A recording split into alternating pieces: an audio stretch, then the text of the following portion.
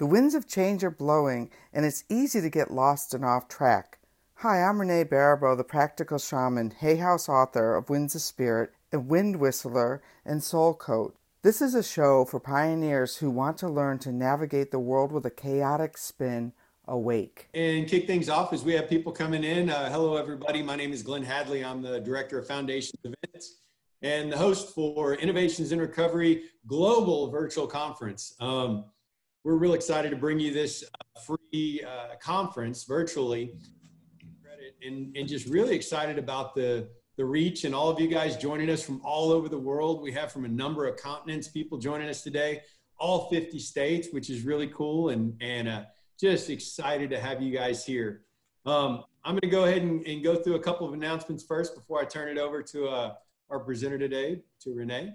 I'd like to thank Foundations Recovery Network and their network of facilities for making this possible.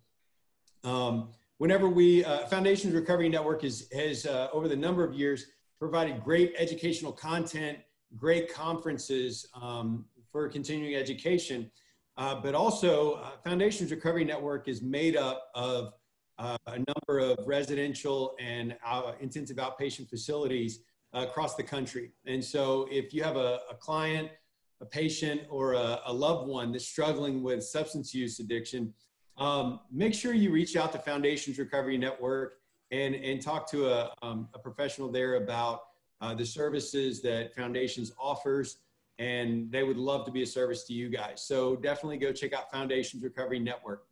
Also, want to thank Dreamscape Marketing, and I know Dave Grau's here, and their CEO, Dan Gimp. They've been instrumental in helping us put this on. Whenever I approached them about turning this conference virtual, they said, absolutely, let's help. And so without Dreamscape Marketing, we wouldn't be able to put this event on. So if you have any marketing needs, especially around in the substance use space and other behavioral health care, definitely go to Dreamscape Marketing, go to their website, talk to one of the guys there. They can help you out with that. Also, if you're interested, you can check out Dan Gimp, their CEO. Check out his presentation from Thursday of last week. It was extremely entertaining and eye-opening, all the way from people that have vast companies with multiple locations, all the way down to those in private practice that are looking to develop a website. So definitely hit up Dreamscape Marketing and see what they have to offer for you guys.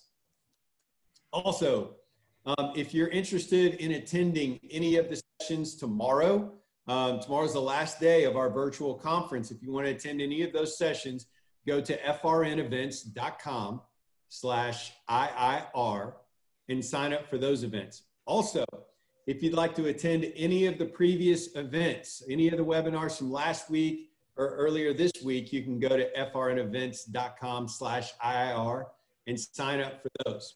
I just got news about this. This is wonderful news that if you're attending these sessions and these webinars for continuing education credit, you'll be able to sign up and go to frnevents.com/IIR, sign up and watch these events on demand. And they're actually going to extend it. So for the most of 2020, you'll be able to go in and watch these virtually and get credit for the event. So just really excited to offer that to you guys. It's 100% free for y'all. And we're glad to provide that resource for you guys. If you're trying to, let's say that you were watching an event. Let's say that you watch Renee's event and you get about 30 or 45 minutes in and you've got to cut out for some reason and go run and do something else. Or you found out they have toilet paper at Costco and you got to go. Totally. So you can do that when you come back. In order to watch this on demand, you'll need to go back to frnevents.com/IIR and sign up for this event again and get the on-demand link. It should be available by this evening. All right, so let's go over here, how to get your certificate. All right, so this is an important piece. Please listen up. If you are one of the viewers that is looking for continuing education credit, at the conclusion of the event, I believe it's going to be live on Friday. You can go to fou.cmecertificateonline.com. you'll click on 2020 Innovations in Recovery 3-week live online and fill out the survey for the sessions you attended, and then you'll be able to print out your certificates there. This link is not live right now. You will have to wait until Friday, April the 17th, for it to go live. We have to complete the event first. And then you can go on and fill that out for your credit. So a couple things. What I have noticed as we've done this is that, like I said before, this is a global conference. We've had attendees from all over the world join us. So just for fun, if you can, put in the chat box where you're joining us from today. We'd love to go through and see what state, city are you in, what country are you in, what continent are you watching us from. We would love to see that. So go ahead and put that in the chat box, all right? And then for our presenter today, for Renee, if you have questions for Renee, put it in the Q&A section, okay? And she'll get to those at the end of the talk today. If you have a technical question or you just really want to chat with Dave because he's that cool, like you can go into the chat box and just put your questions for us in there. We'll answer those as we get them. But all the questions for Renee are going to be in the Q&A section.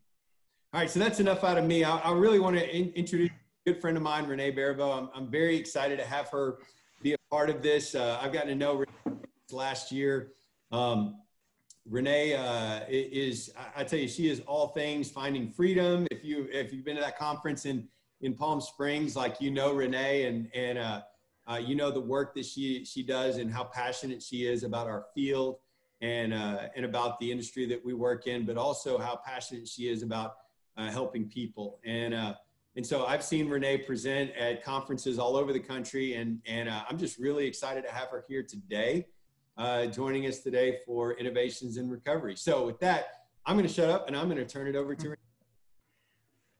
Okay, hello everyone. Okay, I've got to share my screen, right? Yep. Uh-huh. Right. All right. Oh, we had this. It's not. Oh, here it is. All right. Hello, everyone. I'm Renee Baribeau, and I am the West Coast Business Development Manager for Michael's House Treatment Center. And if you know anything about Michael's House, we're in the desert.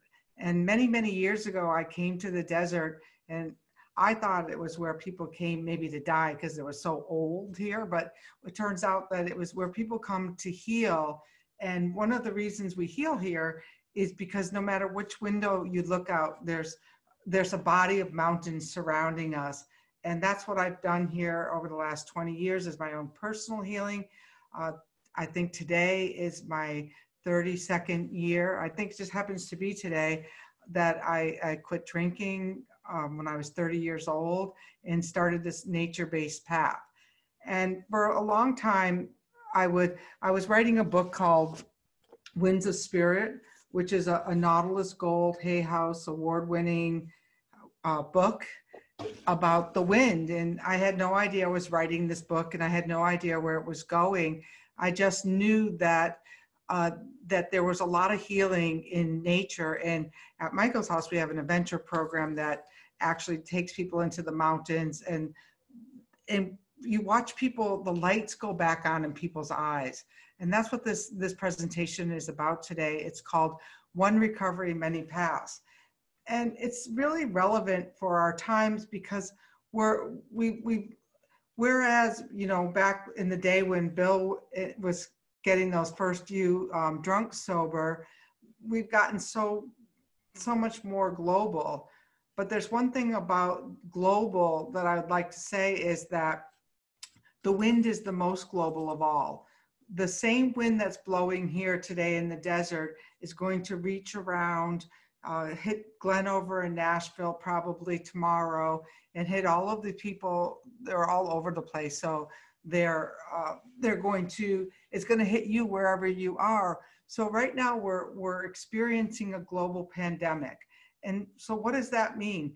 It means that there is a virus on the wind. So no matter where you're sitting, whether you're in India, Asia, Africa, or here in the US, UK, this virus is an energetic that's on the wind. And the wind is a really interesting device in terms of how important it is. However, that this wind has the elements of this virus, which is not separate from us. So probably today more than ever, people are going to want to hear this talk, because there's something going on in our world that the wind, the virus, is trying to get our attention, to get us to wake up, to understand that there's a lot of addiction, a lot of suffering out there that is as a result, I believe, of our disconnection to nature.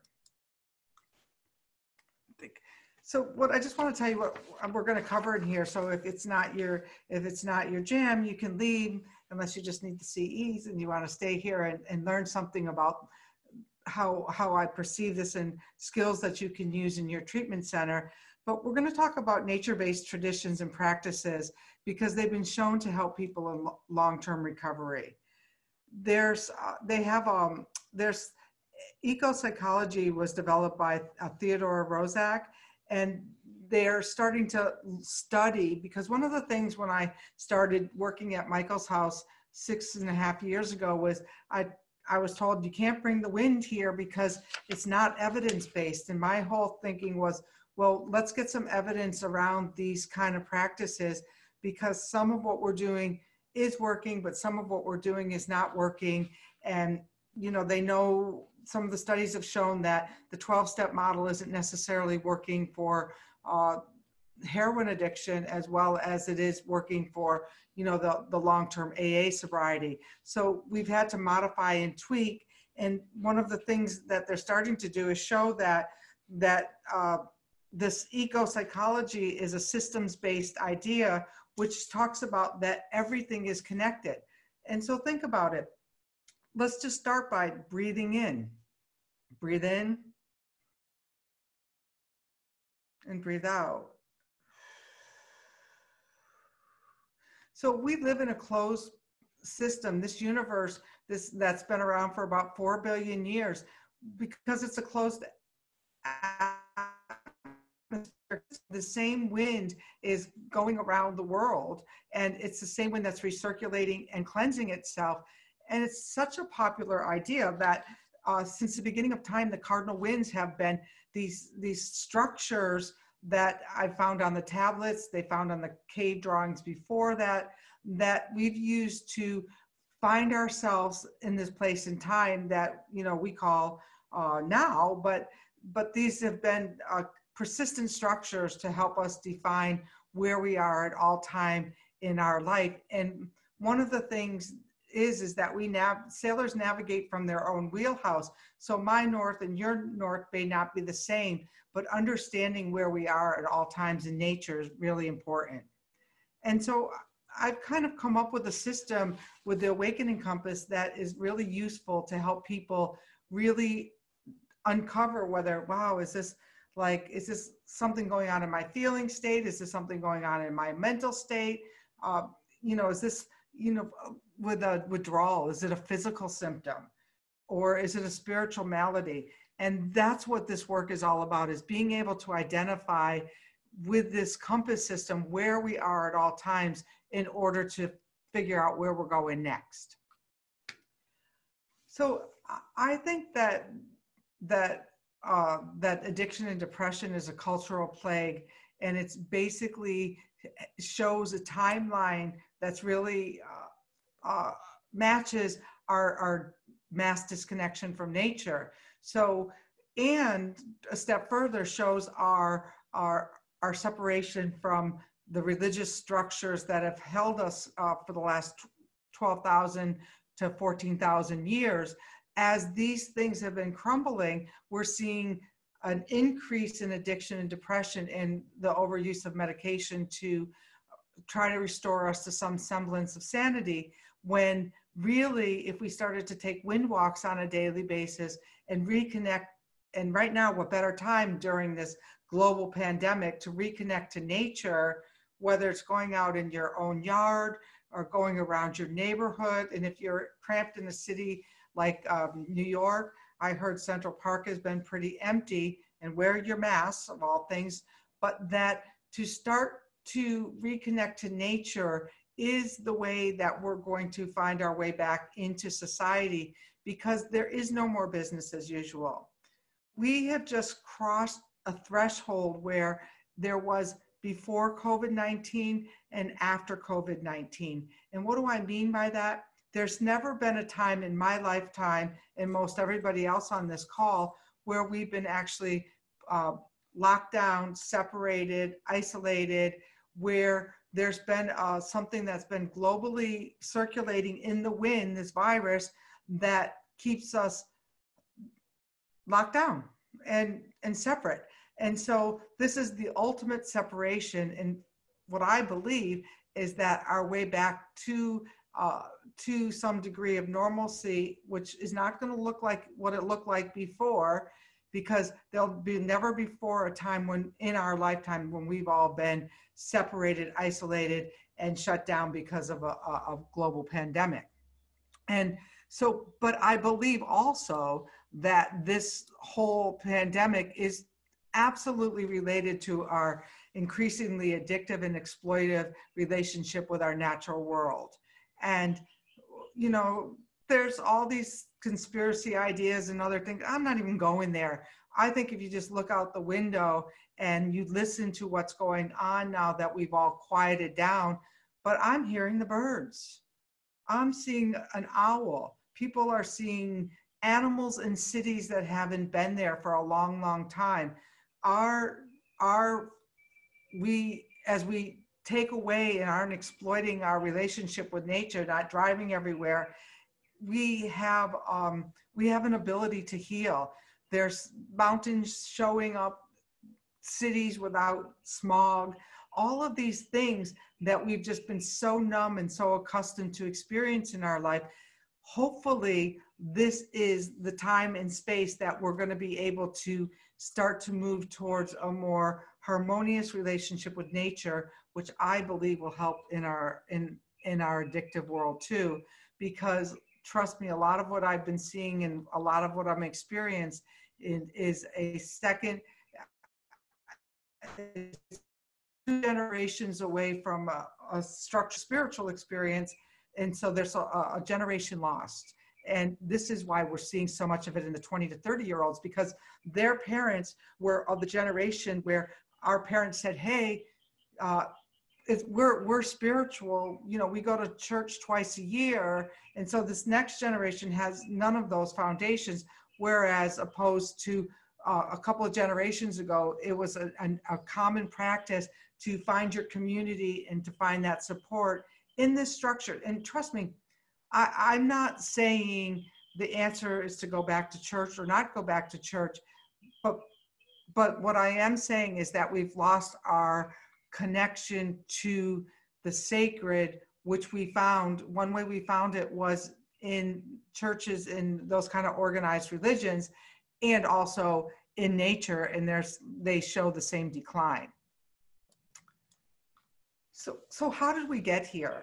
We got here over the last 12,500 years. So we're sitting on a pandemic that is the result of a 12,500 to 14,000 year unwinding. And, you know, back when we were hunters and gatherers, we lived, we traveled, we had this, we lived in harmony with nature.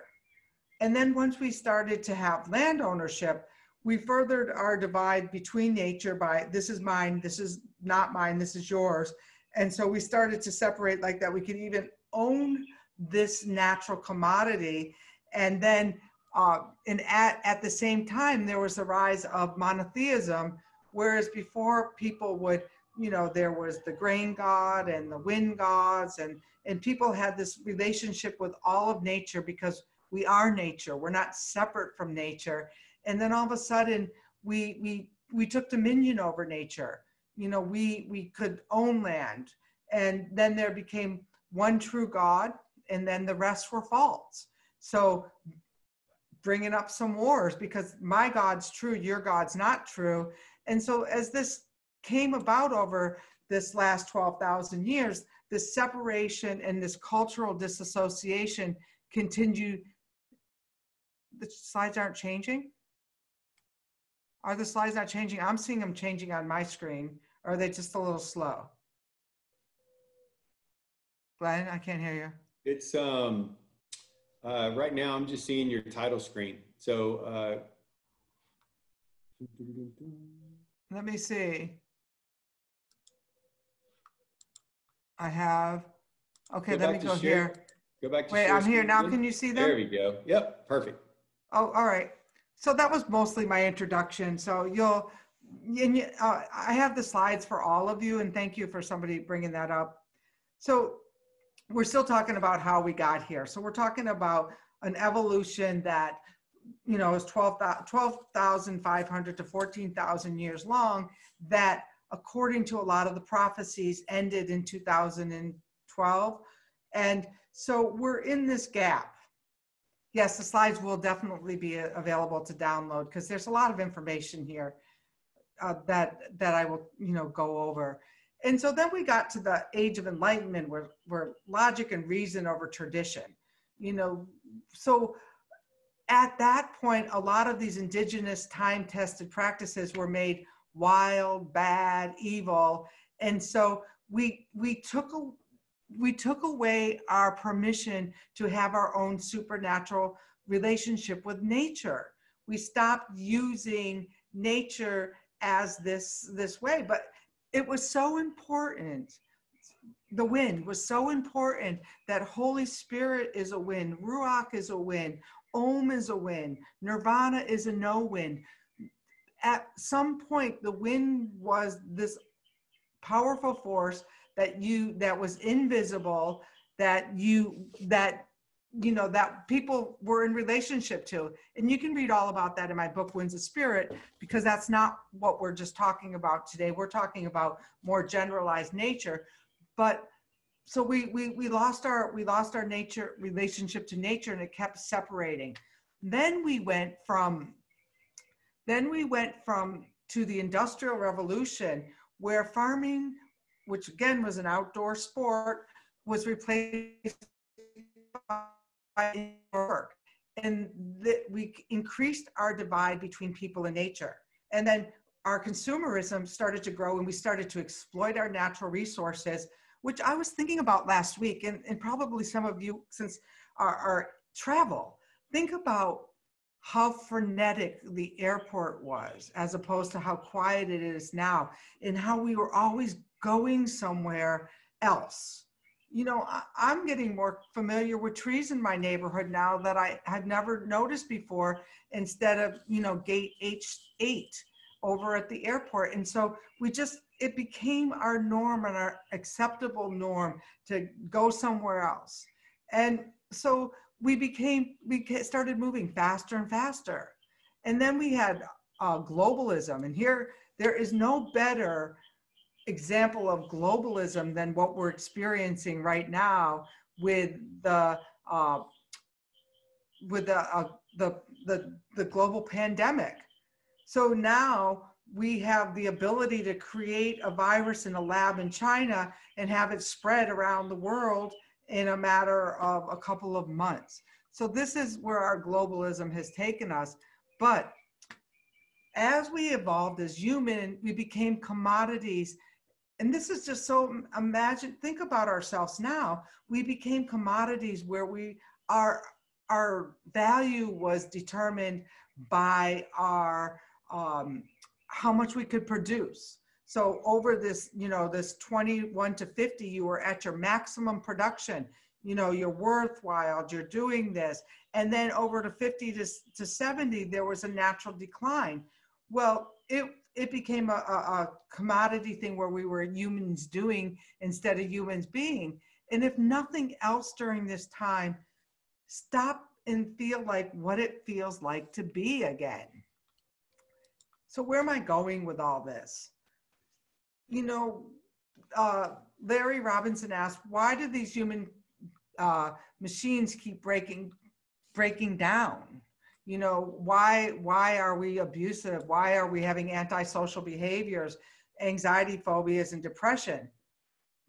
Simply because we are not machines, but we've been acting like machines. And I don't know about you, I've been like having this experience, like I'm still over here trying to, get emissions. I'm still working over here like a human machine when, other people are like getting to explore nature a little bit better. So this is kind of how we got here. And, well, and it's not a conspiracy theory that this was created in a lab. We know it was created in a lab, science. And it's very well known that these viruses have been adapted and we're playing with them. So I'm not a conspiracy theorist. I'll just tell you that I'm a shaman. And I'm just looking at the results of what happens when things were adapted and changed. So in other words, where we are now is we have unsustainable practices that have led us to a place of Anthropocene. And what does Anthropocene mean? Anthropocene is a time when human beings have the capacity through all of these other ways, overpopulation, disease, pollution, to create extinction on this planet, whether it's for us, whether it's for other animals, whether it's for, and those are just facts. You can see that a lot of animals are becoming extinct. What's happening is that the youth of our generation, and this is why I think we've had so many youth in treatment in the last couple of, since that I was here, this 20 to 30-year-old population, is that they've lost their connection to nature. And so if you look like this picture, I love this picture about, 50 years ago, we were playing out in the lakes. And I remember having those swings going out into the ponds, that you can't even swim in now. And look at here, in a third world country, they probably can't even afford food, and yet they're looking at their smartphone. So this is absolutely going on. And so what there is a connection between decreased time spent in nature and addiction. Less than 10% of American teens spend time outside every day. And they know that when people live more in a congested area, where we moved in from those from the hunter-gatherers to the farming into the urban settings to become more of the machinery, then there's an increase in disconnection from nature, and also an increase in higher risk of anxiety disorder and mood disorder compared to people in rural areas. People who are born and raised in city are twice as likely to develop schizophrenia. So there's this quantifiable evidence growing that walking in nature could lead to a lower risk of depression. And look at here, and we're not going to go deeply into this chart, but if you looked at from the 60s, right about 1968, it peaked out at about 89, but that there has been a trend where we're spending less time in our natural park and natural resources. And this is kind of going on there, yes, that's true that right now with everything closed, if people are just sitting home watching video games, we know that there's going to be an increase in depression and anxiety. We already know that people are buying more alcohol and all of this. So, even for yourself as healthcare workers, you're going to be needed more now more than ever as we get out from this time. But we need to take good care of ourselves by even taking a walk outside. But it doesn't only have to be a walk outside, which I'm going to show you in a little bit here. So regardless of the root cause, there's evidence for a pervasive and fundamental shift away from nature-based recreation. Seems clear that there's this same decrease. This is I think is fascinating, that the same decrease in nature-based activities is the same decrease in spiritual-based activities, such as organized religions, where people would go to churches and things like that. So there's a crisis of faith faith plaguing the Western world. And this shows up everywhere in terms of church numbers and how many church numbers and things like that. Now, I know that there's some parts of this country that there's more of a stable number than other places. However, there's Karen Armstrong in her book talks about a God-shaped hole plaguing us Westerners, that we haven't found what can replace those rituals and ceremony with something else that's something bigger than us. And some people do find it in AA, but a lot of people aren't finding it there. And it kind of goes hand in hand. You see it with, the repeat addiction and people, dying. So it follows the same patterns is basically, and, you can kind of go through a lot of these slides and see, what the research is, but 1 out of every 6 American young adults between 18 and 25 battled a substance use disorder in 2014. Now, I think that there is a direct correlation between lack of time in nature, lack of spiritual structure, and then here we have this, that they're feeling alienated and they're looking for that spiritual experience, because what do drugs and alcohol do? They alter your experience, but it's not fulfilling, it's not filling up that God-shaped hole we're feeling. So, in heroin addiction has doubled in the last 10 years. And so as our time on social media and those things are increasing, our level of happiness is decreasing. So the causes to me are this mass disassociation from nature is the incongruency in religion. This generation is growing up with the knowledge that we can actually face extinction, and they're certainly growing up with the knowledge that everything about their normal life can be uprooted in a matter of one disease, so that they're one disease away from having an uprooted experience of this world. Now, I didn't have that when I was growing up. And probably a lot of the people on here didn't have this when they were growing up. And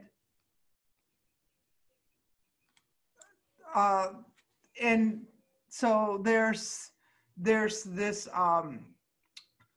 so there's the urban psyche and the old age, this disassociation. And so there's this world, solastalgia. It's the Greek world. It's the pain experience when there's a recognition of one's lost place of residency. And so if we're disconnected from nature, then we're longing for that connection. So in the nature define, and I'll answer these questions, I'll answer these questions at the end.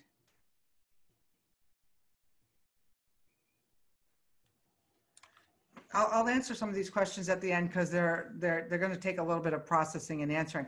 So in a nature-defined lifestyle, okay, this system that we were in this last 12,500 years, it's in the rotting stage. It's over.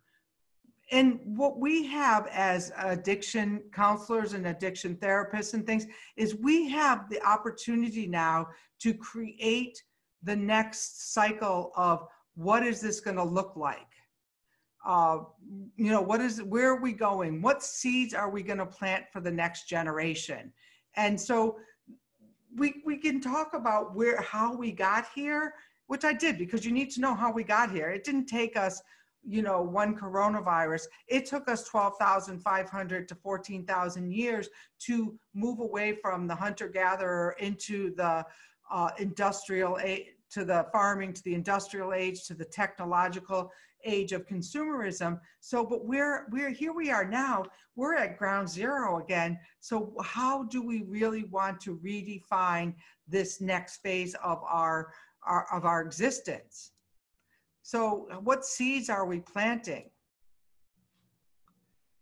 And so we know that time in nature, and that it increases all of these good things for us, that it changes our physiological states, it changes our behavior, and it has for better health outcomes.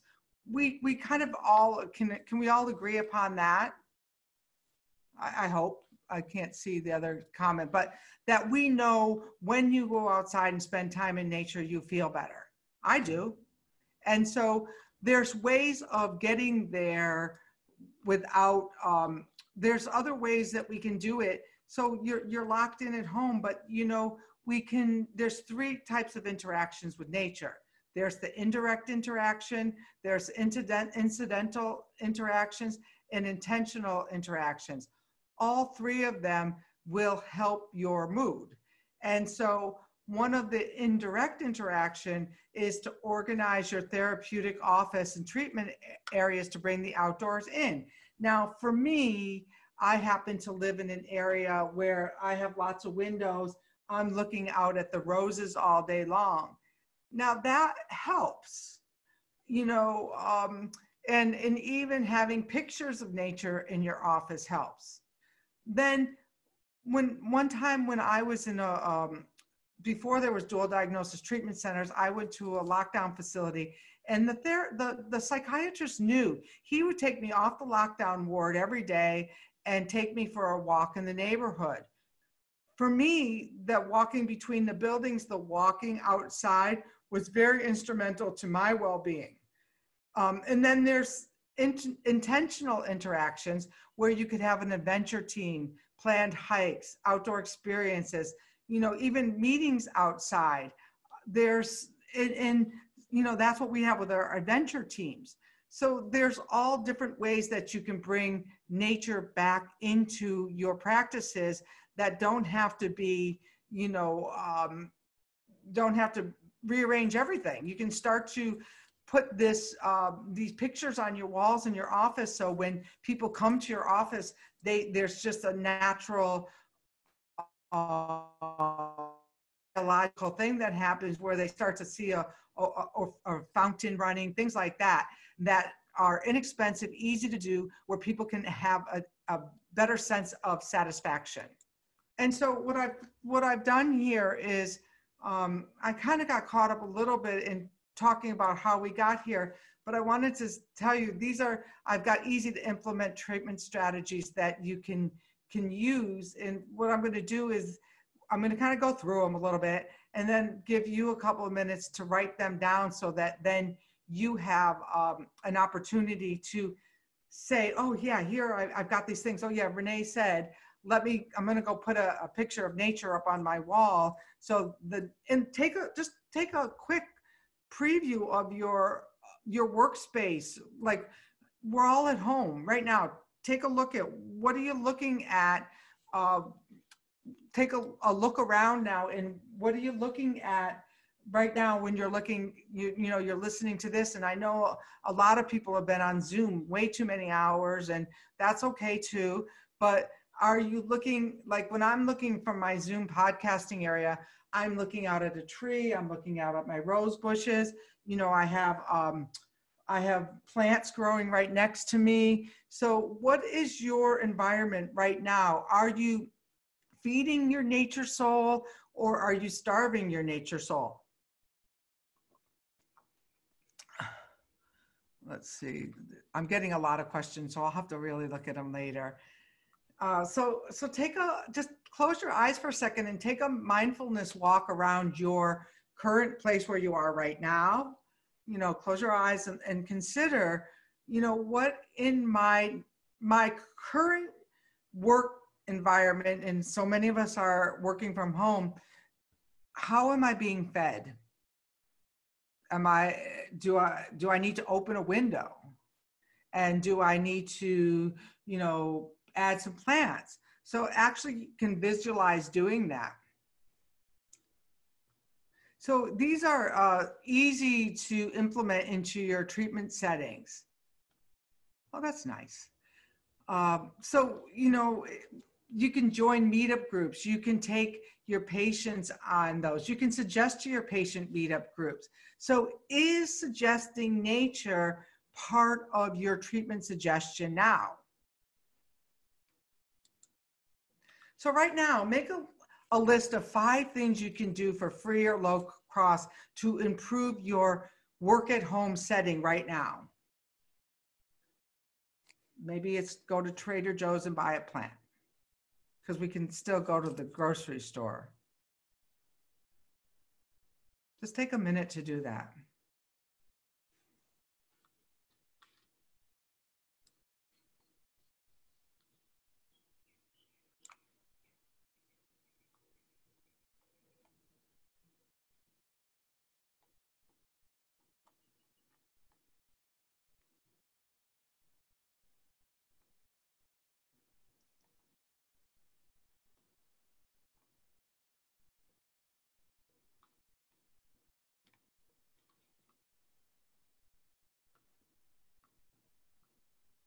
So hopefully that wasn't too,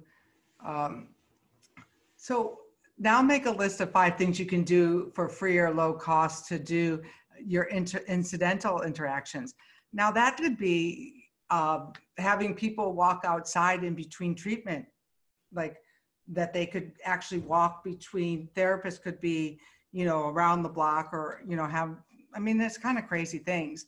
At Michael's house, one of the things is we have the mountains to look at, and there's pathways through our facility. Our one facility is full of greenery and things like that. But what can you do on your own, in your own treatment practices now that can help improve this? Like, so say you have a therapy office and you are, you know, you've got one window, but nobody's facing it. You could, you know, you could turn around and maybe face the window and open a window and invite the wind into your office. Like, a lot of people live in these buildings where there's no real air. But when I was visiting Hay House, they moved up in New York to be where they could see the birds flying, so that they weren't just looking at buildings. Oh, fish tank's a great one. Why don't you throw some in the comments or share with some of the ones that you think? The fish tank I love a lot. There's the fish tank. People have treatment dogs and animals. You know, they're way more connected to nature than we are. You know, there's the trees in your office.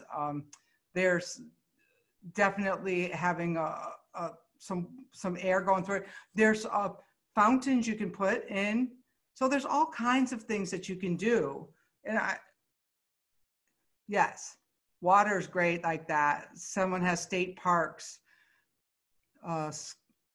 So somebody's got Mount St. Helens out the back door. You know, in taking walks with your clients, yes, somebody, William does that with his clients. I know that when I was in the lock area, because I didn't really know what I was signing up for, it was either go to Karen or go to the hospital. And I wanted, this is such an addict that I wanted to control it. I wanted to have a psychiatrist, and Karen didn't have psychiatrists. It was all, you know, community model based. And so he knew that I needed that. I didn't even know that I needed that at the time, but I did. So intentional interaction. So what can you do to improve your treatment plans?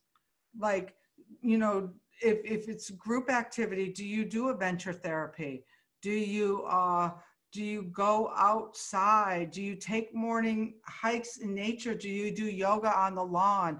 I mean, there's all of these things that you can start to add. And I know at Michael's house that she paints flowers constantly. Yes, even that's the you know, having your patients paint. You know, having, one of the things that I do is I go to the farmer's market and I cook. I've actually taken a coaching client with me on hikes. I've taken them to the farmer's market to learn how to cook, because food is nature. Jogging, yes. In-house yoga is great as long as you've got the window open and you've got a nice view, because we're talking about, you know, and yes, because yoga, you're breathing. And so all of those things can add benefit to your program and start to fill up the God-shaped hole that's plaguing us, shown as our decreased time in nature, our move away from organized religion kinds of things. With religion, I believe we threw away the baby with the bathwater. Telling people you're spiritual but not religious when you don't have a spiritual practice is like saying that you're sober when you're running around kicking the dog. It's the same kind of idea. It's like, are you a living, breathing example of your sober, recovered lifestyle? And to me, nature really is one of the things that really, really helped me. So what I would like to, we're going to move in is to, what does recovery mean to you? You know, what does recovery mean to you? You know, there's a whole lot of things going on now about, you know, maybe for some of you, recovery means that you've been sober 32 years, you haven't had a drink, you know, anything like that. And maybe for some of you, it doesn't. Maybe it means like that you can show up for your life. You know, it has all different meanings. And one of the things that's happened is that there's this whole move about meeting people where they're at, harm reduction, and how if you start to build up skills in nature, you have maybe more of a chance of finding that path to what recovery means to you. So, you know, there's different models that we can bring into treatment, and how do we bring these additional resources in to supplement these evidence-based treatment models, and how can, and my other question is, how can we fund research around these additional resources? Like, how do we prove that that some of these shamanic practices or some of these, you know, nature-based psychotherapy, psycho-ecotherapy things are really working? Is we need more study around it. And so we have to do that, because we have to shift the paradigm. When 25 million people are suffering from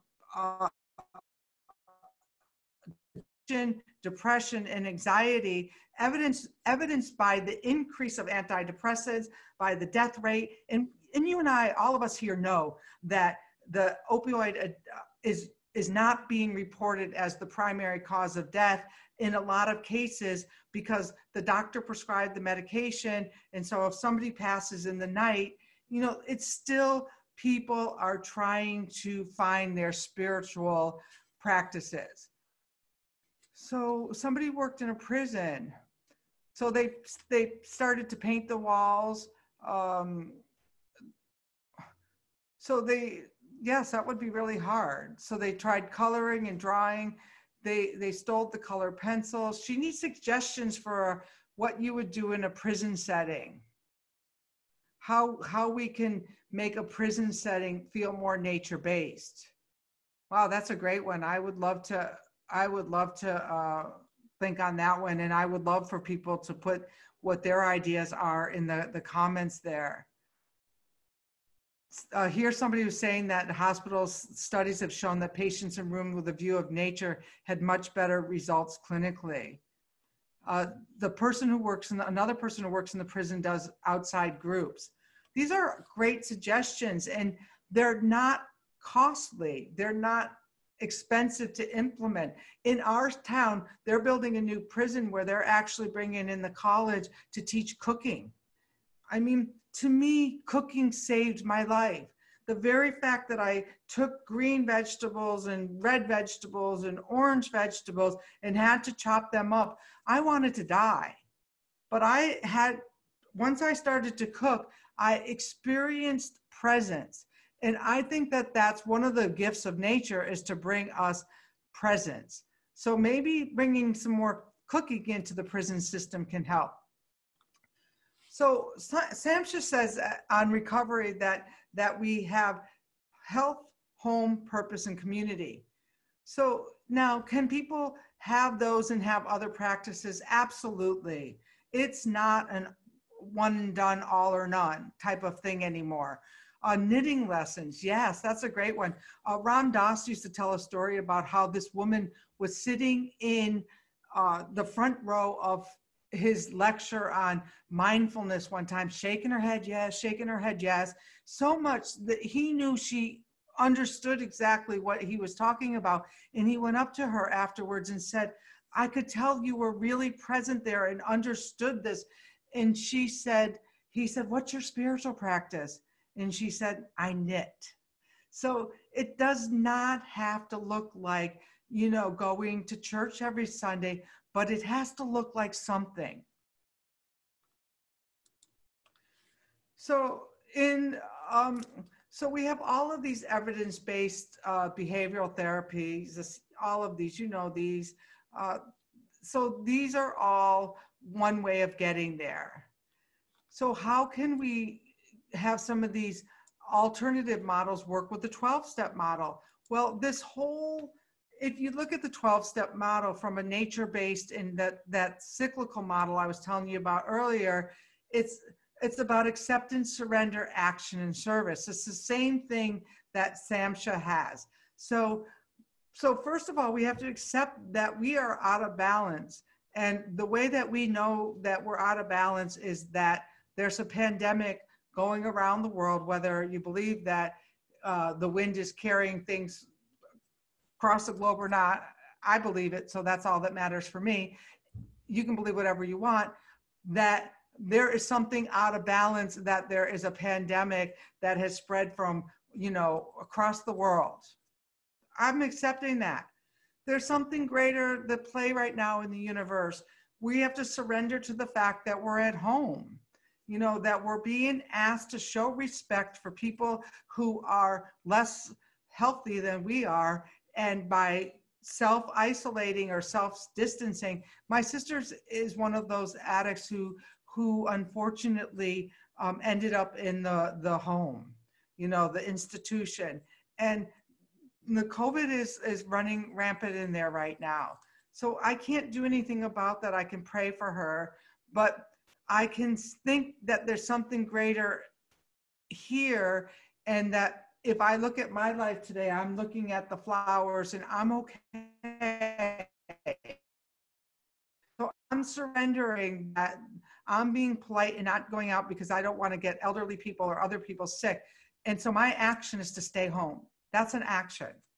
And so I'm doing this to be in purpose to my community, just like Glenn is allowing, doing this. He's in service. And so there's just some really great things about this. We could be of service to something greater than ourselves, whether or not we like it, because a lot of us have this 12-step model. So these nature-based traditions basically have the same format of the surrender, the acceptance, the surrender, the action, and the service. So I believe we have a longing and a basic need for connection, reflection, and ritual. And why do I believe that? Because if we look back all the way back to the cave dwellings, to the tablets and before, we can pull from history that human beings have always had this need for community, reflection, because they were drawing on the caves, and ritual. So where do we begin? So first of all, and we're using these same steps that we use in AA or these other things, but we start to look at how do we take these into a nature-based idea. So we can acknowledge that we are separate and disconnected from nature, and that there's this hopelessness that we're not feeling because we're at the other end. A lot of us are at the other end of it, but that the youth are feeling, whatever.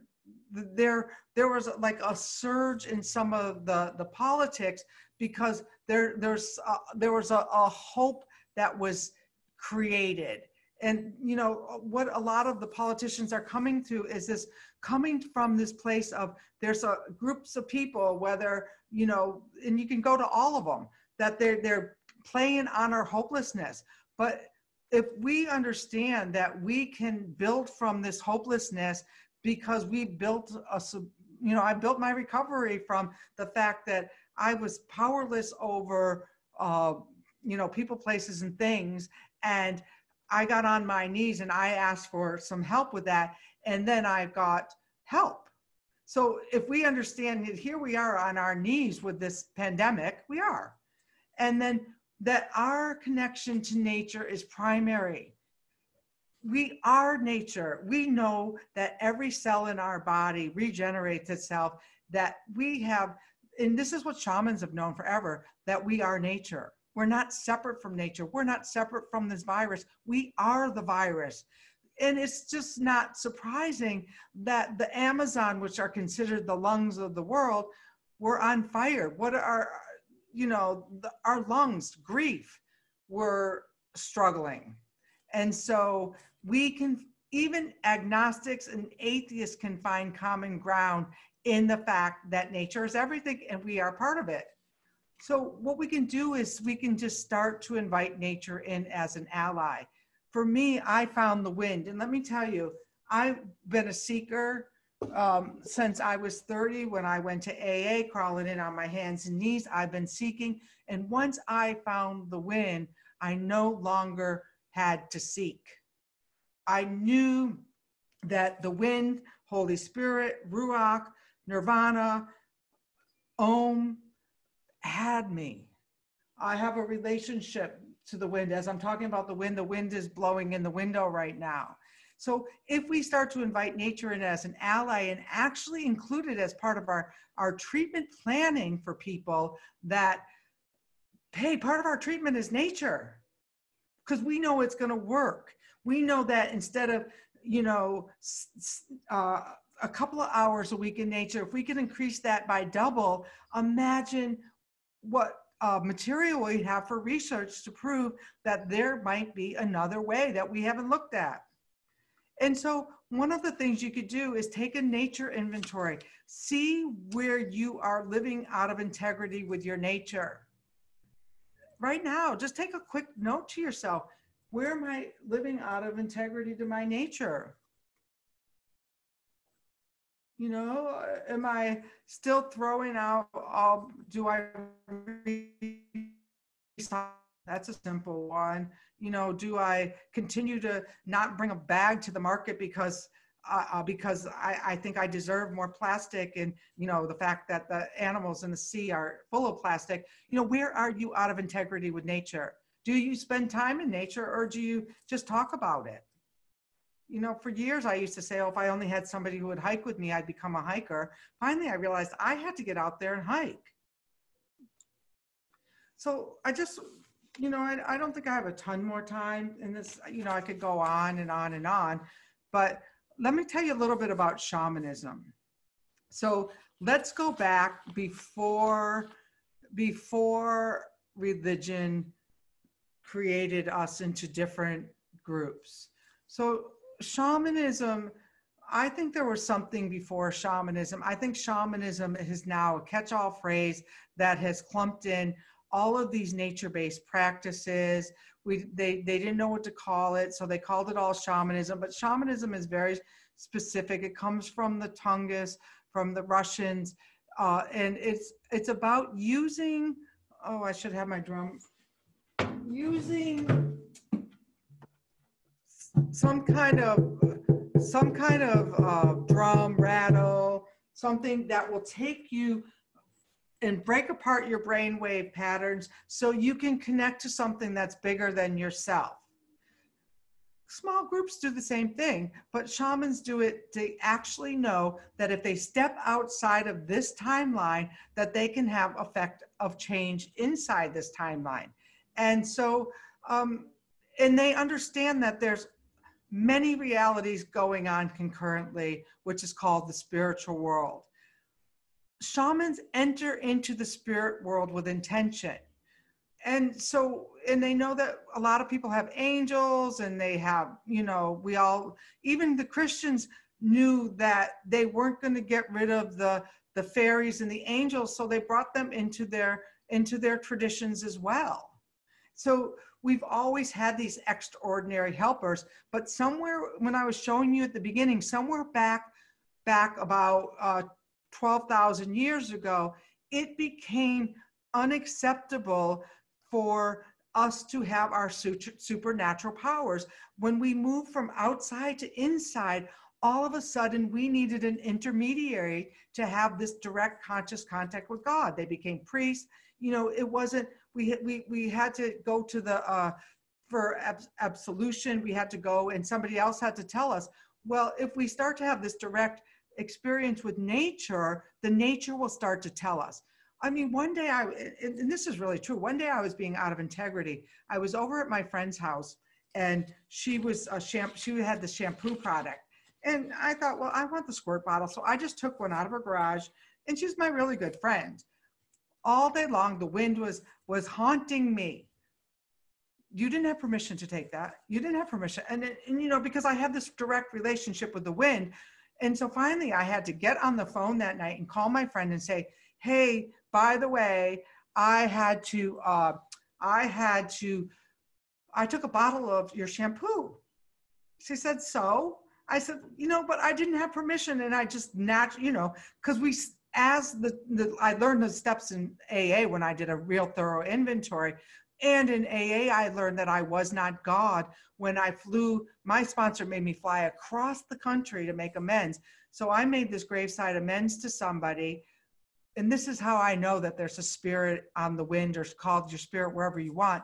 But the very next day, I thought, okay, well, so I did my graveside amends, and I called another guy, and he said, oh, his wife said, oh, he's out in another town. Don't worry about it. He's in AA. He'll understand. I'll tell him you called.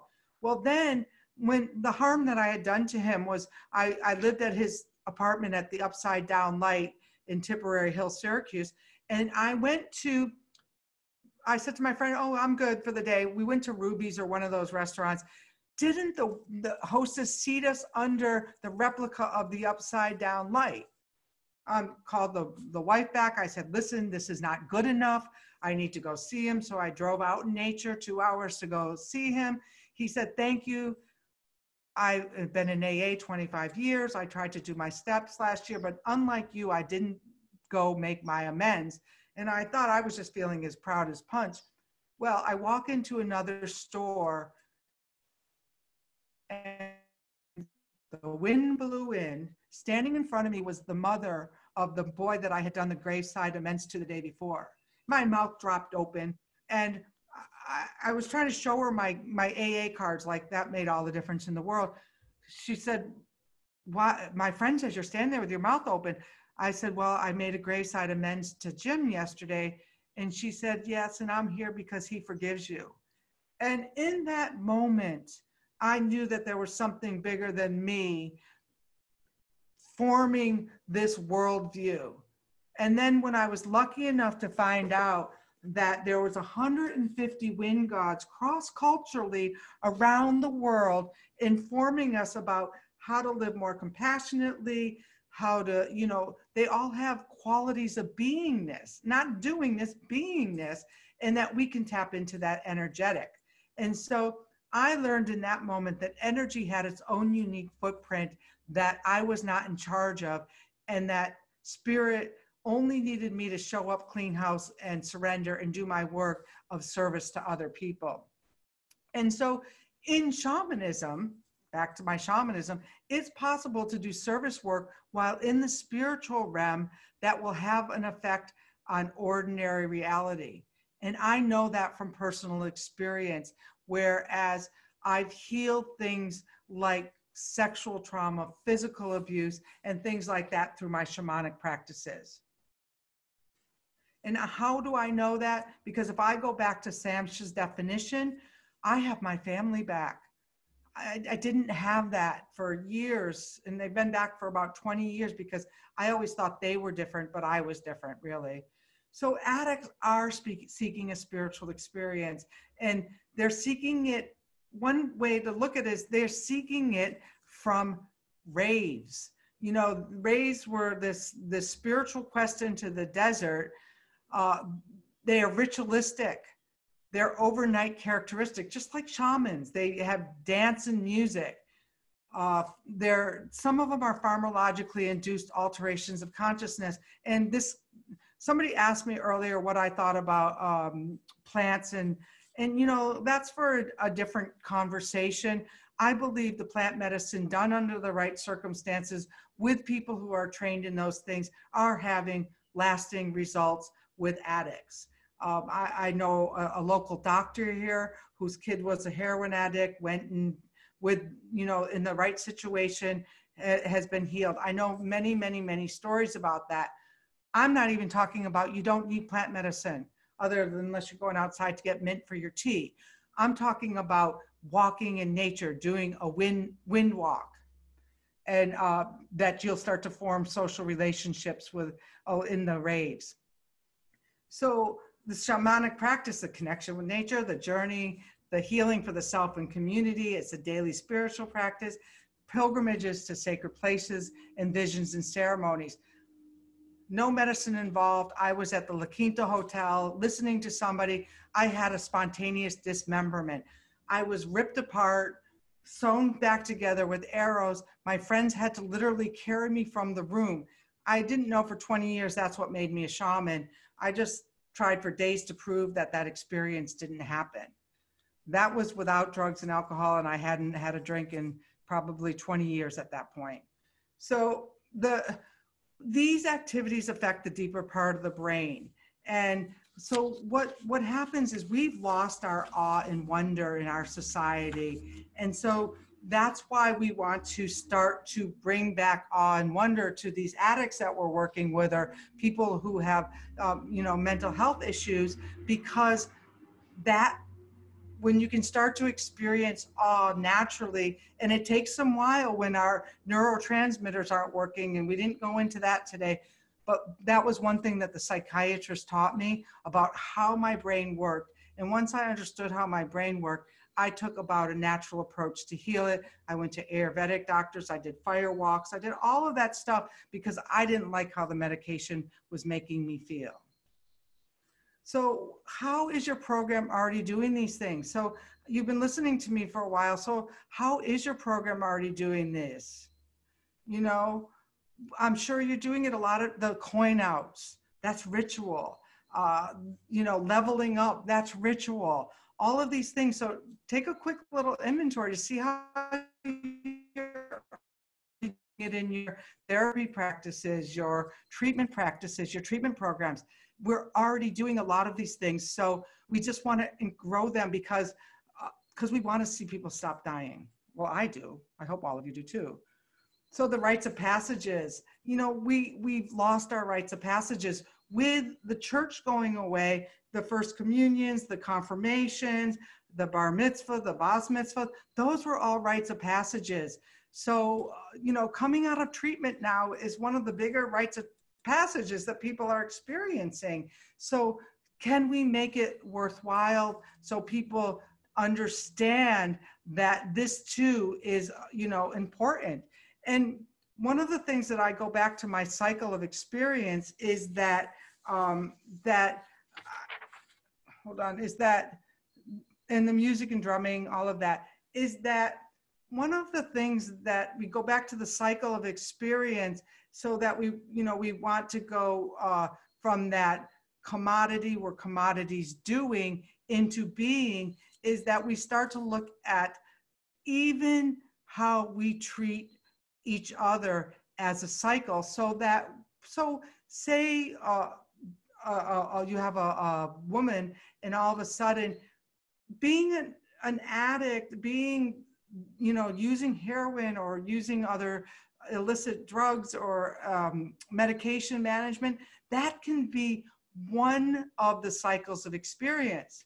And it can end, just like we're in this big ending now after 12,500 years, and we're kind of in this gap time.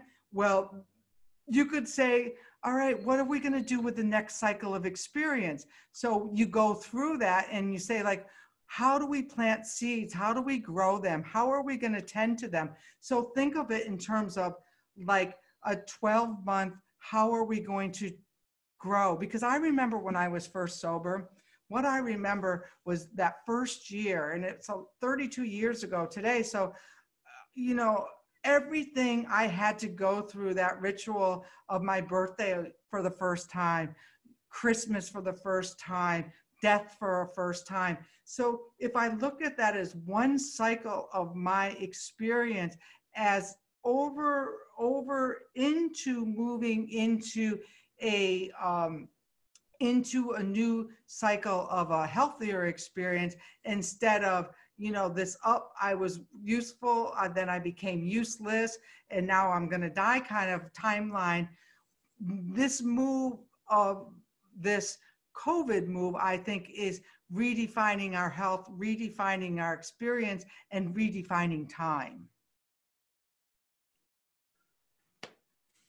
So, yes, today is my recovery. I always celebrate it on Easter, but it's really the April 15th. It's today the 15th. So I kind of celebrate it on Easter. Yes. So we want to look at we want to teach our clients to look at their life in terms of one bigger cycle, instead of defining, you know, that they have a life cycle, but then they can have these, even addiction could be a rite of passage if we look at it that way. Because see, that's how I look at it now. When I was 30, my father had a stroke. He died, and I thought to myself, well, I could die too, you know. And so for me, that first 30 years of abusing was one of my most important passages of time. I mean, when I go in and teach them, they're like, "Oh, who sells drugs? Okay, or who sold drugs? Okay, well, look at, you really have business skills." You know, I mean, I used to divide it, and you know, I had to pay all of this. So it is there. No, all of our experiences count.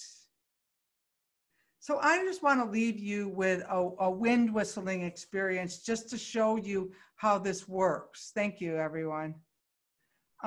So what we're going to do is we're going to restore balance in a relationship. And if some of you are with people and stuff, so right now, I mean, we're all kind of cooped up. So we probably all have, yes, I'm celebrating the cycles of my spiral. So this is my wind whistle.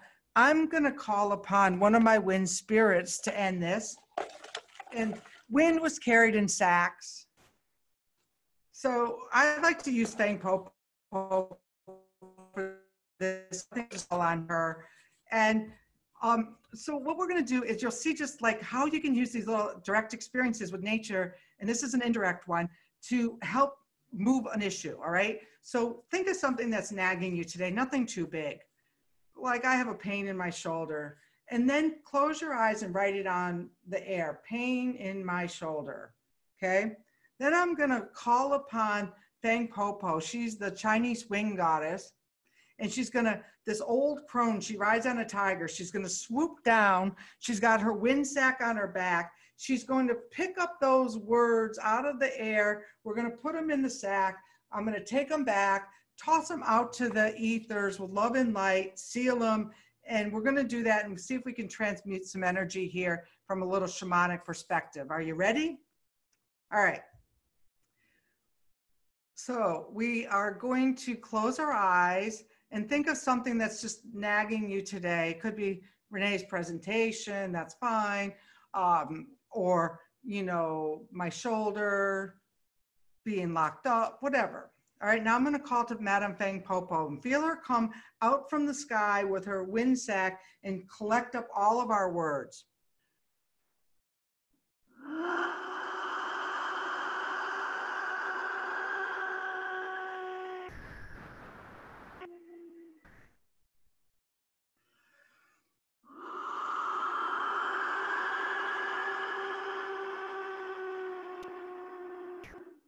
She's collected all of our words, put them in the sack. Now she's going to take them out beyond the furthest galaxy. We're going to toss them off with love and light. Everyone help, because this bag weighs a lot.